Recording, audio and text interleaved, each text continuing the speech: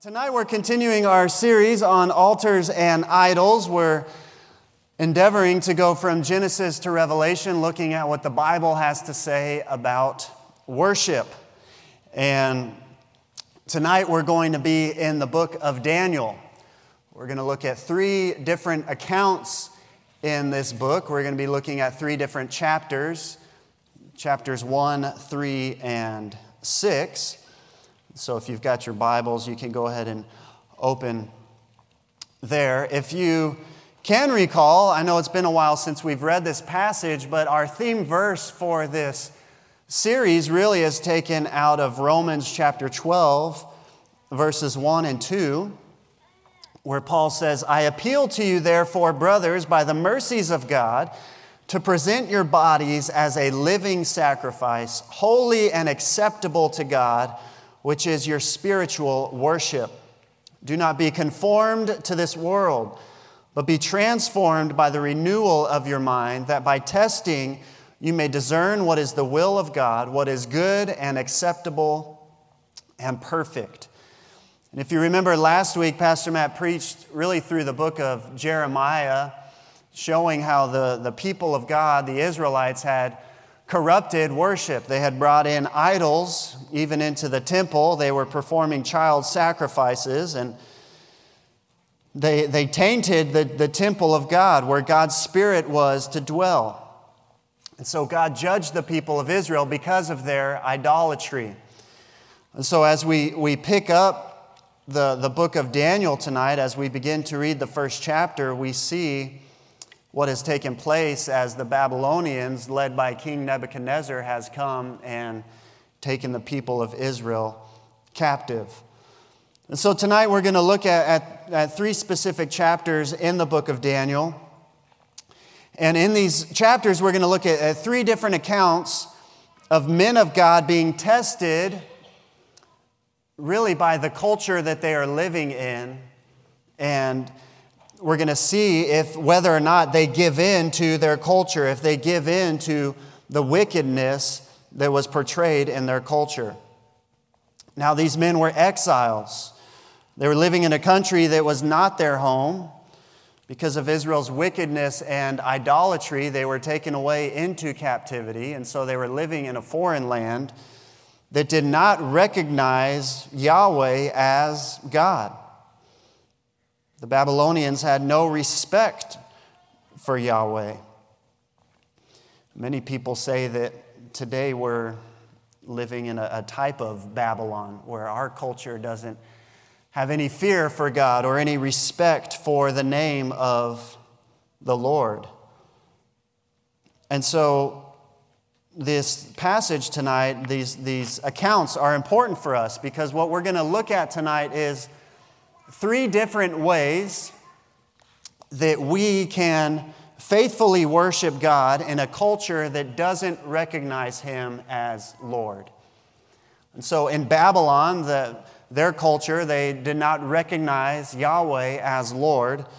And sadly today, I believe that even in what we see in our country is that our culture does not recognize Christ as King, Jesus as Lord. And so how can we still faithfully worship God? And so we're going to look at three separate accounts from the book of Daniel tonight to see how these men in exile still worshiped their God. But first, let's pray. Father, we thank you for your word. Lord, I pray that tonight your word would speak to all of us. Lord, as I believe this can be a challenging message for us, but hopefully an encouraging message. Lord, that we would be strengthened, that you would give us a resolve to share the truth with a culture that is really anti-Christ, and that we would be salt and light in this world.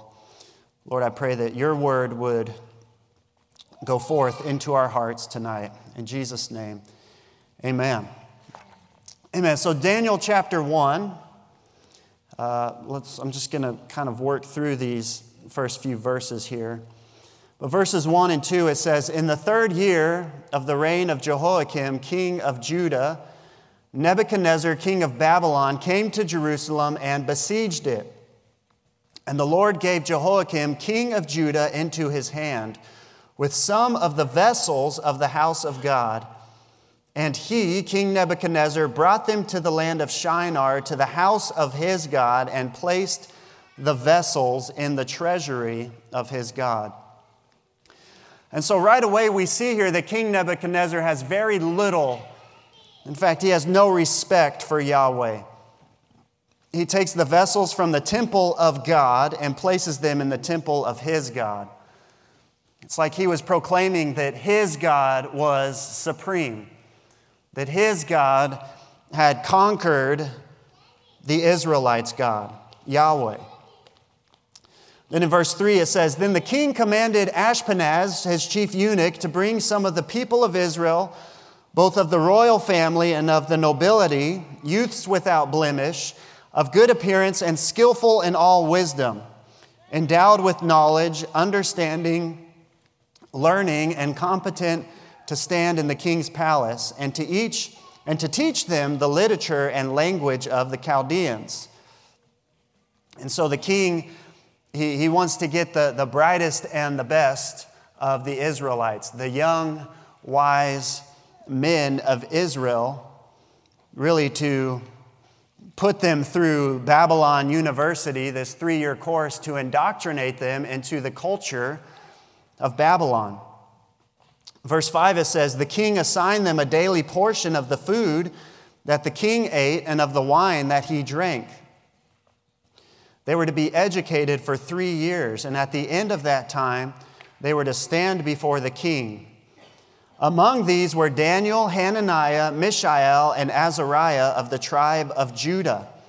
And the chief of the eunuchs gave them names. Daniel he called Belteshazzar, Hananiah he called Shadrach, Mishael he called Meshach, and Azariah he called Abednego. So here we see that the king, his desire is to indoctrinate the brightest minds of that day of the Israelites, and he even gives them a new identity. And similarly, we see this being played out in our education systems today, where starting from the youngest age, even at kindergarten, our children are being indoctrinated in our public education system. They're being lied to. They're not being taught the truth of God's word. And unfortunately, we're beginning to see even our young children take on a new identity that they're being given by these teachers who are supposed to be instructing them, similar to what we see here in Babylon. So let's move on to verse 8. It says, But Daniel resolved, I love that word, resolved. Daniel had a resolve that he would not defile himself with the king's food or with the wine that he drank. Therefore, he asked the chief of the eunuchs to allow him not to defile himself. And so Daniel, along with his 3 friends, they reject the food of the king that he had to offer and his wine. Now, keep in mind, this was probably the finest meat that you could find in the whole world and the finest wine to drink.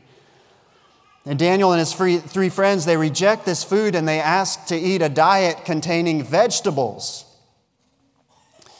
So what is going on here? Is Daniel, fighting for animal rights? Is he wanting to live a vegan lifestyle here? I don't think that's what's going on. Some people think that he was wanting to stay away from unclean foods, that he wasn't wanting to eat pork because that goes against Jewish law. But according to Jewish law, wine wasn't an unclean food.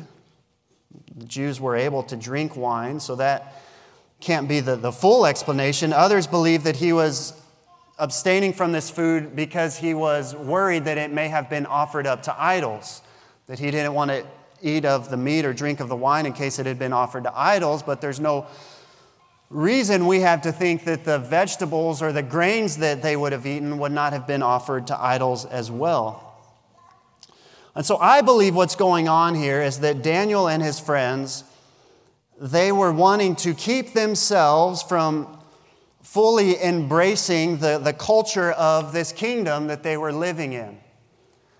I don't think there was anything inherently sinful from eating some meat or drinking some wine, but they were wanting to remind themselves that they were not part of this kingdom, that they weren't going to eat the meal of the king.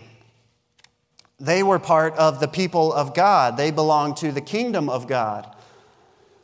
And so I pray that just like Daniel, that we would have a resolve not to defile ourselves with the world's way of doing life. And Daniel was resolved not to take part in the king's practices. And I pray that as Christians today, we would resolve not to take part in what our culture calls okay. You know, the culture today is going further and further away from the Word of God, things that the Bible clearly lays out as sin. Even the church, some of the church has embraced it as, well, this was the old times, that was for the culture then, we live in a different culture, so we don't have to obey all of the commands of Scripture. I pray that we would have a resolve to not take part in the kingdom of this world, but to be separate and to be part of the kingdom of our God. And so that's what Daniel and his three friends were endeavoring to do, to be set apart from the king's practices. And so in this first example, we see that Daniel and his friends, they stood out. Surely as they had the finest steak offered to them, you know, this was written, let's see, I had it written down here, between 605 and 536 BC. So say Daniel and his friends, they were offered maybe a 700 BC glass of wine. They were offered the finest wine. As they turn it down, surely they stood out. As they were amongst, you know, thousands of these best and brightest that were all indulging in the king's meal, and they say, you know what, we don't want this steak. Can you give us vegetables? I don't know who would say that, right? They would turn down a juicy steak for some vegetables. You'd have to be pretty crazy to do that. But as they did this, surely they stood out. And this is the first point I want to make tonight, that as citizens of the kingdom of God, as we live in a fallen culture that doesn't recognize Jesus as Lord, we should be willing to stand out for our faith. That as we endeavor to present our whole lives as spiritual worship to the Lord, as we do this, surely we will be standing out. And these men, they didn't care that they stood out. They were more concerned with worshiping their God than fitting in and blending in with the culture. Likewise, we cannot be afraid to stand out for what we believe, to stand out for believing the truth and living a righteous Christian life, even though it goes against the culture. You know, the devil, he's done an amazing job in his campaign of convincing Christians that our faith is supposed to be a private faith. That we have our personal faith that we share here at the church and we share at home, but when we go out our doors, it's a private faith. And really, there's too many CIA Christians out there today, undercover Christians, that you'd be shocked to find out that they're a Christian. This was never the plan of God. Jesus says in Matthew 5:14 through 16, "You are the light of the world. A city set on a hill cannot be hidden. Nor do people light a lamp and put it under a basket, but on a stand, and it gives light to all in the house. In the same way, let your light shine before others, that they may see your good works and give glory to your Father who is in heaven." Now, what's sad as I read this verse, it seems that the culture has been more obedient to this passage than Christians. That they have been the ones that have been bold to share their message to parade their beliefs, to stand out for what they believe. Christians, we've bought into that idea that our faith is to be private and we don't want to impose our beliefs on other people. This isn't biblical Christianity. We don't see this anywhere in the Bible. We definitely don't see this in this account in Daniel.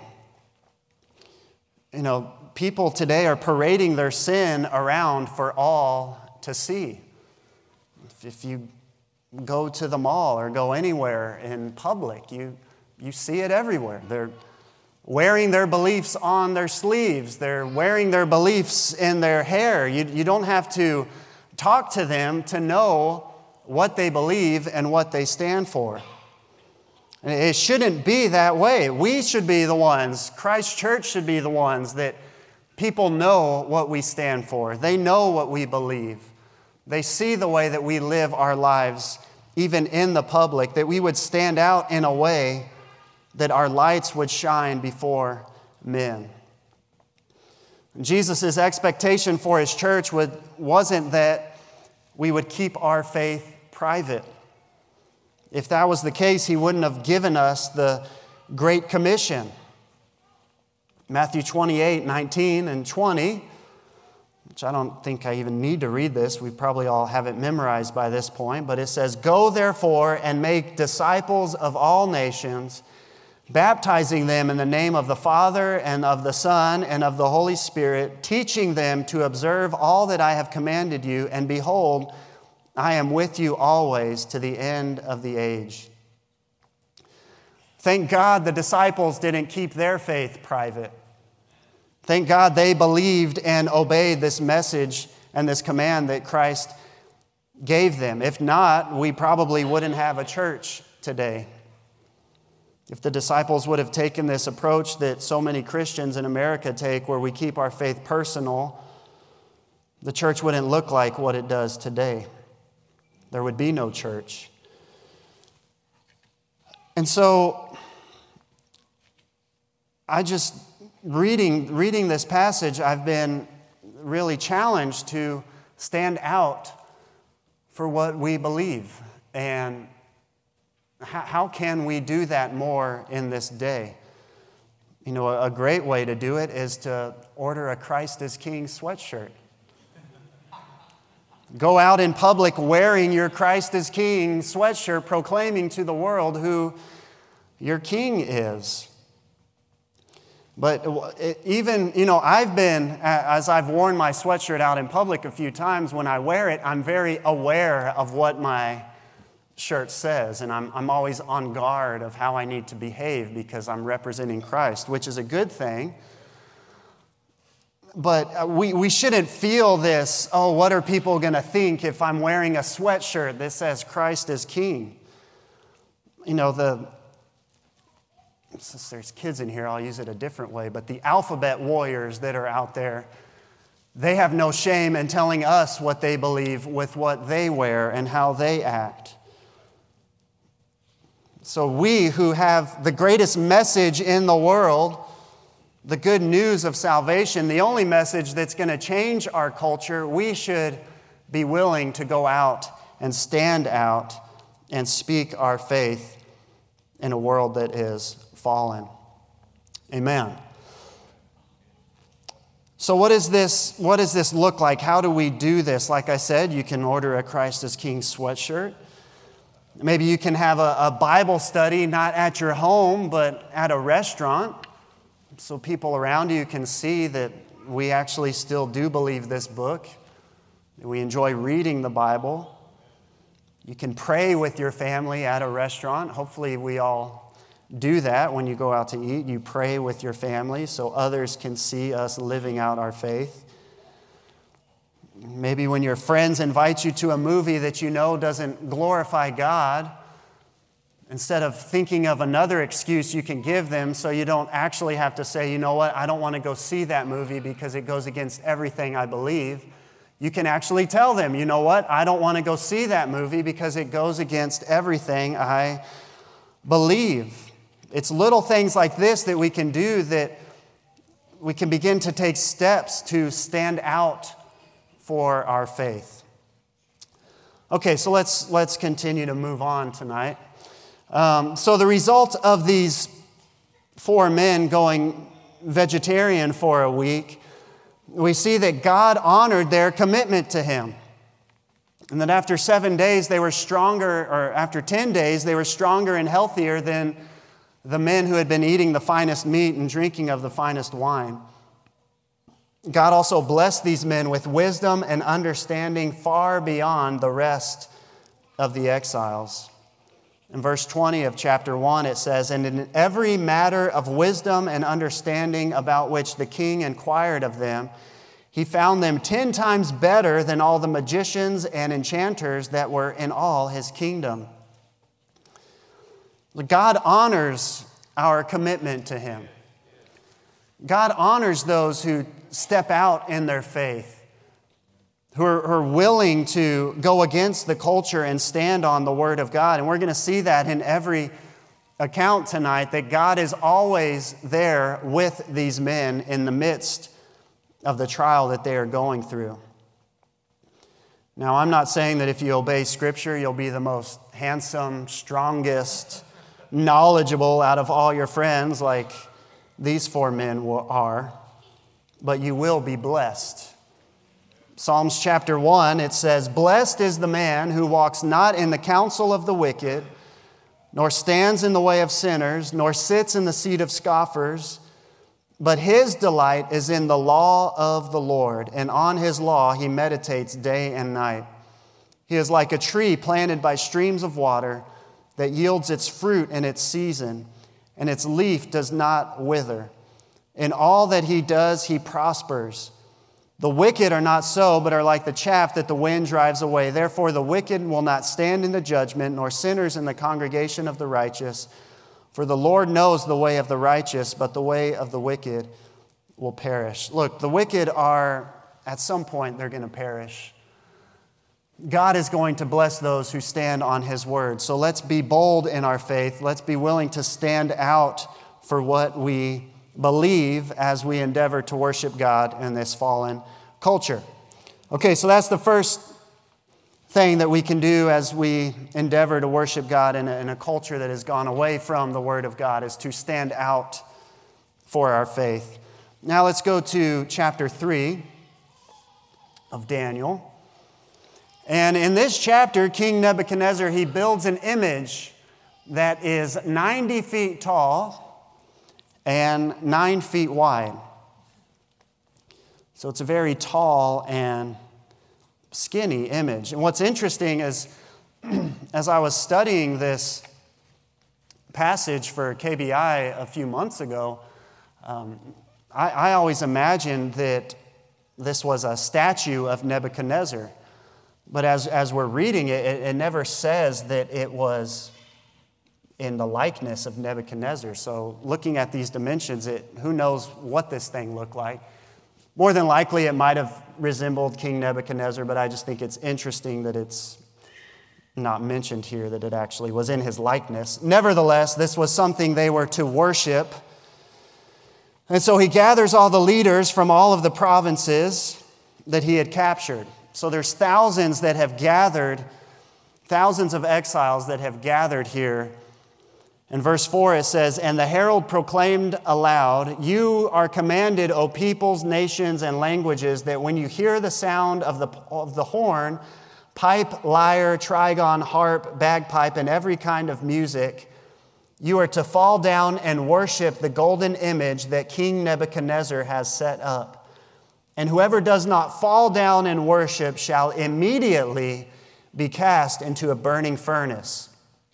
Therefore, as soon as all the peoples heard the sound of the horn, pipe, lyre, trigon, harp, bagpipe, and every kind of music, all the peoples, nations, and languages fell down and worshiped the golden image that King Nebuchadnezzar had set up." So here we see that everyone bowed except for 3 men. Out of thousands, only 3 men stood. They refused, just like they did in chapter 1, to take part of Babylon's system. These men were part of the kingdom of God, and they were willing to die for the name of God. And so our first point tonight was that we should stand out for our faith. Does anyone want to take a guess what our second point is? We should stand up for our faith. Good. Amen. And just think about this. It says here that all peoples, nations, and languages fell down. Surely these other exiles, they had their own gods that they worshiped, but no one else refused to bow down to this image. No one else said, you know what, I serve my God in the land that I come from. I'm not going to worship this image. Even none of the other Israelites took this stand. It was only these three men. So they're taken before Nebuchadnezzar.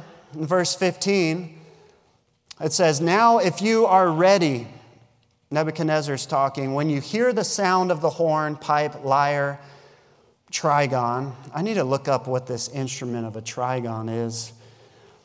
"Harp, bagpipe, and every kind of music, to fall down and worship the image that I have made, well and good. But if you do not worship, you shall immediately be cast into a burning fiery furnace. And who is the God who will deliver you out of my hands?" We see here that the king is challenging their faith. He's calling them out. He's saying that no God is going to be able to deliver you. Your God that you say you worship, your God that you're standing for, He's not going to be able to deliver you out of your hands, out of my hands. And here we see in these next few verses where they stand up. They don't cower. They don't say, well, yeah, this fire does look really hot, and I'm not sure if our God is going to come through for us. No, they stand up for their God. They defend their God, even in the midst of persecution. Verse 16, "Shadrach, Meshach, and Abednego answered and said to the king, 'O Nebuchadnezzar, we have no need to answer you in this manner.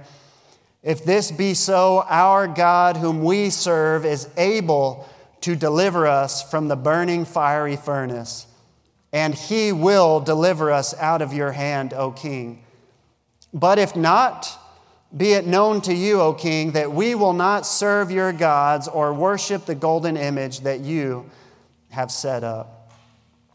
This is what it looks like to stand up for your faith.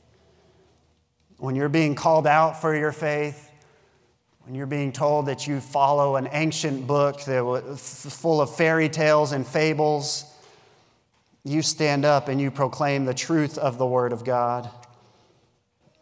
You don't back down. These men, they stood up. They refused to bow. They refused to give in. They didn't shy away in their response. They stood up and they defended Yahweh. They were willing and able to stand up and defend God because they knew who their God was. They knew the God that they served. This wasn't a mere statue that they worshiped. They worshiped the true and living God, the God of Abraham, the God of Isaac, the God of Jacob. This God wasn't made by human hands. This was the God who delivered the people out of Egypt. This was the God who parted the seas for the Israelites, the creator of the universe. You see, God here was under attack, and these three men, they stood up to defend their God. And Christianity is under attack today. And the world is wanting us to bow to their system that they've put in place, to embrace their beliefs, to worship their gods, which really is the God of self. And are we going to stand up and speak the truth? The authority of the Bible is under attack. The sufficiency of Scripture is under attack. Marriage is under attack. The sanctity of life is under attack. What are we going to do? Are we going to stand up and boldly proclaim the truth of God's word, or are we going to sit back and continue to watch our culture decay and self-destruct?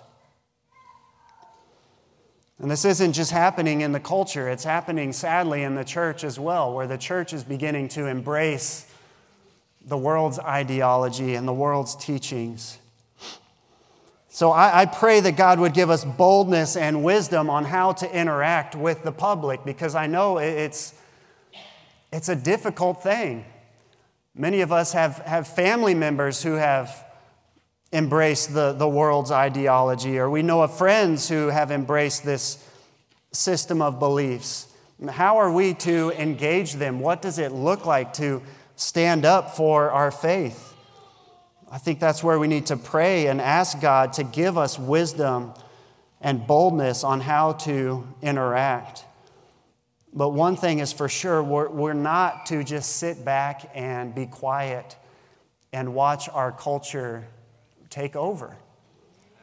I think that's been happening for too long, like I said with the previous point, that we've bought into this belief that our faith is a private faith.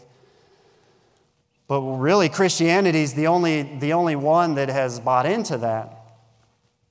So I pray that we would stand up for our faith. Amen.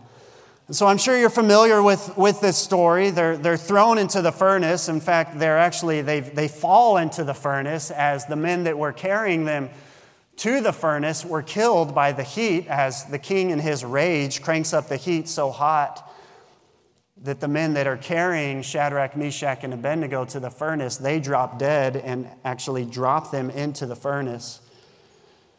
But then the king sees a fourth in the fire with them.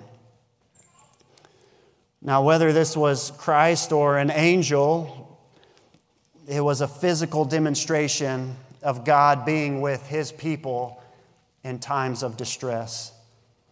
Isaiah 43, verses 1 and 2, it says, "But now thus says the Lord, He who created you, O Jacob, He who formed you, O Israel, fear not, for I have redeemed you.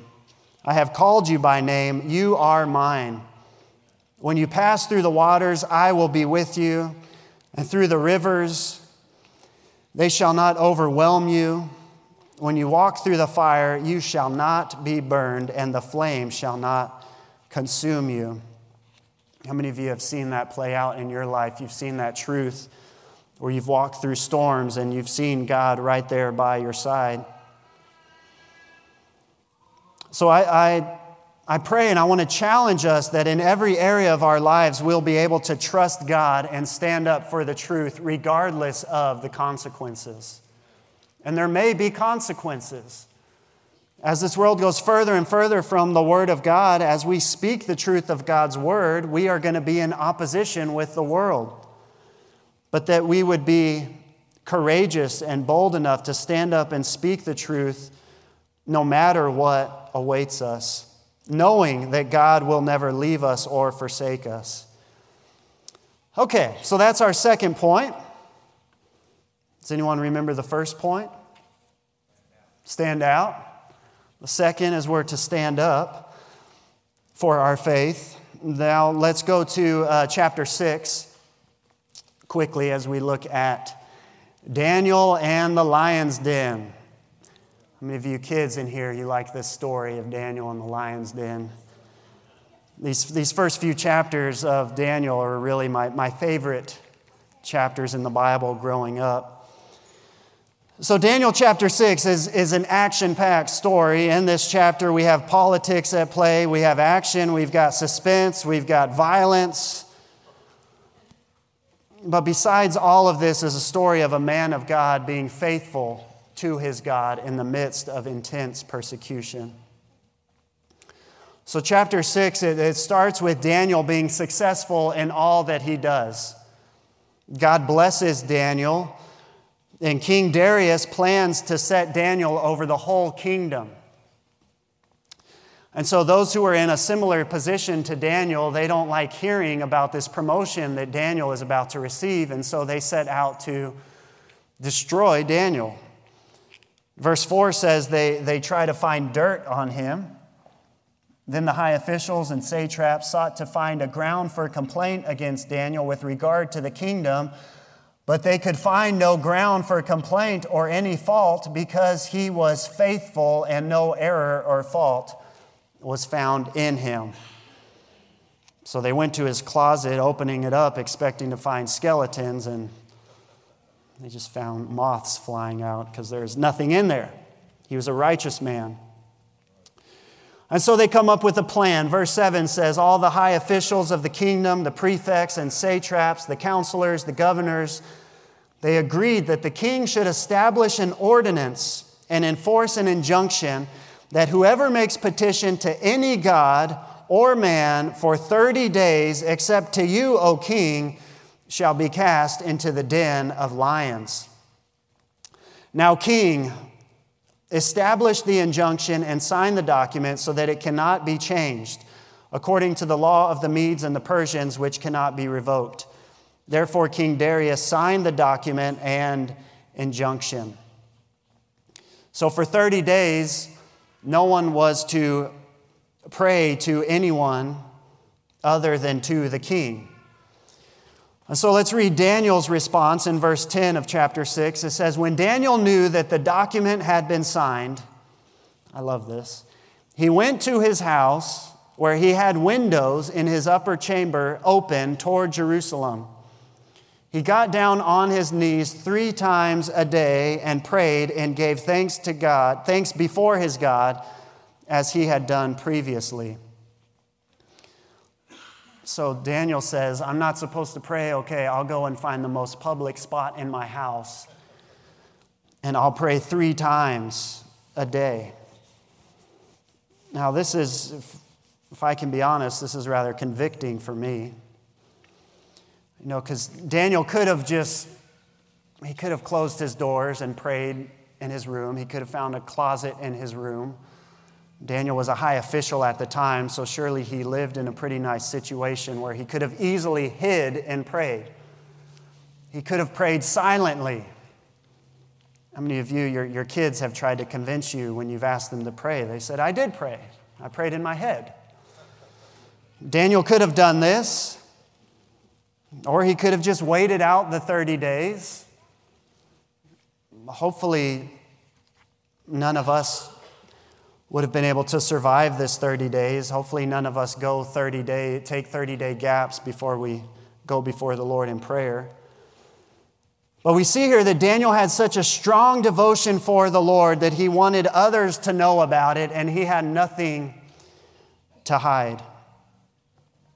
So this brings me to my third point of how we're to worship in a fallen culture. So the first was to stand out, the second to stand up, and the third is that we are to kneel down. We have to get on our knees, not in surrender. We're not saying we give up. We're getting on our knees to take action. When we see the culture around us falling apart and giving in to really idolatry and a pagan system, a pagan belief system, our first response shouldn't be to read the news and copy the link to an article and share it with our friends so we can talk about the ridiculousness of what's going on around the world. And if I can be honest, this is usually what I do. When I read about what is happening in the schools or what professing Christians are teaching from the pulpit, I'm too quick to copy it and share it with my friends to talk about it. And I'm too slow to get on my knees and pray about it. And I think if we can be honest, many of us are in the same boat. That our first thought is, we need to share this article instead of how can I take this to the throne of God and pray about it. Daniel, he saw his culture, the culture that he was living in was wicked. It was full of idolatry. And he didn't give in, but he went to his knees and he prayed. 3 times a day he prayed. Some of us have a hard time finding 1 time a day to pray. But you see, Daniel made prayer a priority. It says that it was already his custom to pray 3 times a day. He didn't change his behavior. He was already in the practice of prayer. And so when he was told that he couldn't pray, he just continued to do what he daily did. And our world is broken. Sin is devastating every area of our world, and we need God to move. We need God to move in our country. And this is going to happen as we fall on our knees and as we seek His face and as we plead for Him to move. I don't remember reading anywhere of revival taking place throughout history as people just sat around and talked about the evil that was surrounding them, like we tend to do today. Now, revival takes place when people get on their knees, when people get in the Word of God, when people seek the face of God and plead for Him to move.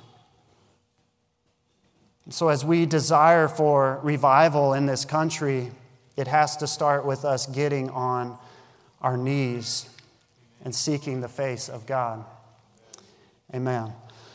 And so the rest of this story, again, we're familiar with it. The officials went and reported the news to Darius. Darius was actually sad to hear the news of Daniel because he loved Daniel. He respected Daniel. He didn't want to feed him to the lions, but he had signed this ordinance, which these governing officials knew exactly what was going on. They got King Darius in the trap, and so he couldn't go back on what he had signed. And so Daniel spent the night with the lions. That would be an interesting night of sleep. I have a hard enough time sleeping anywhere away from my bed, let alone in a den of lions. But we see that God spared him in the same way that God was with Shadrach, Meshach, and Abednego in the furnace, in the same way that God was with Daniel and Shadrach, Meshach, and Abednego in the first chapter. God was with Daniel here. And I'd like to read the last few verses of chapter 6, starting in verse 20. It says, as King Darius came near to the den where Daniel was, he cried out in a tone of anguish. The king declared to Daniel, O Daniel, servant of the living God, has your God, whom you serve continually, been able to deliver you from the lions? Then Daniel said to the king, O king, live forever. My God sent his angel and shut the lions' mouths, and they have not harmed me, because I was found blameless before him, and also before you, O king, I have done no harm. Then the king was exceedingly glad and commanded that Daniel be taken up out of the den.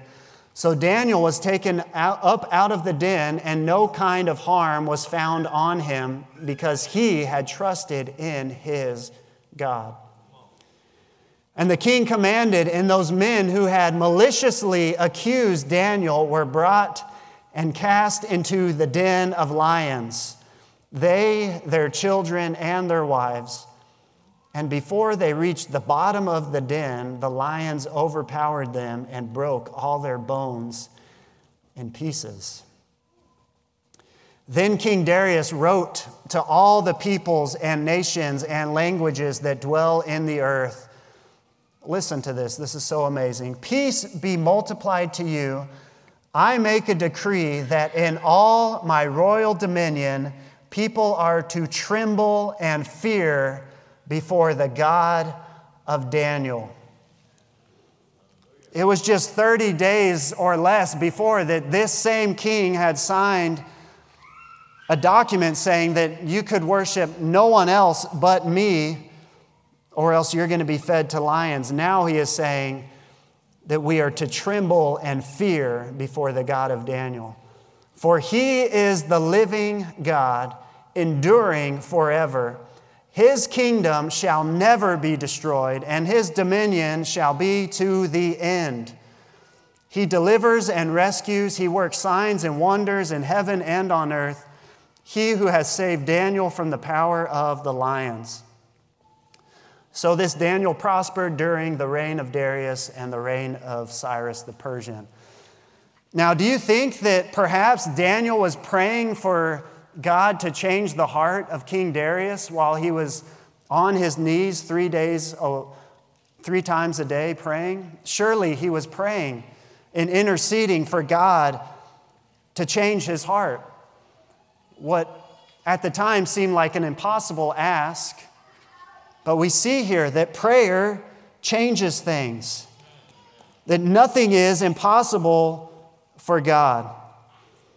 So I want to challenge us to go before God in prayer, and let's be specific about our prayers. Let's not be general in our prayers. Lord, bless our country, bless the government, bless our president. No, let's be specific about how we want to see God move in our country. I've heard it said that general prayers get general answers, but specific prayers get specific answers. So let's be believers that are constantly on our knees, pleading for God to move, not just in our nation, but in our lives and in our families' lives. And I believe that we will see that. If everyone who professed to be Christians in this country got on their knees daily and sought the face of God, there is no doubt there would be revival in our country.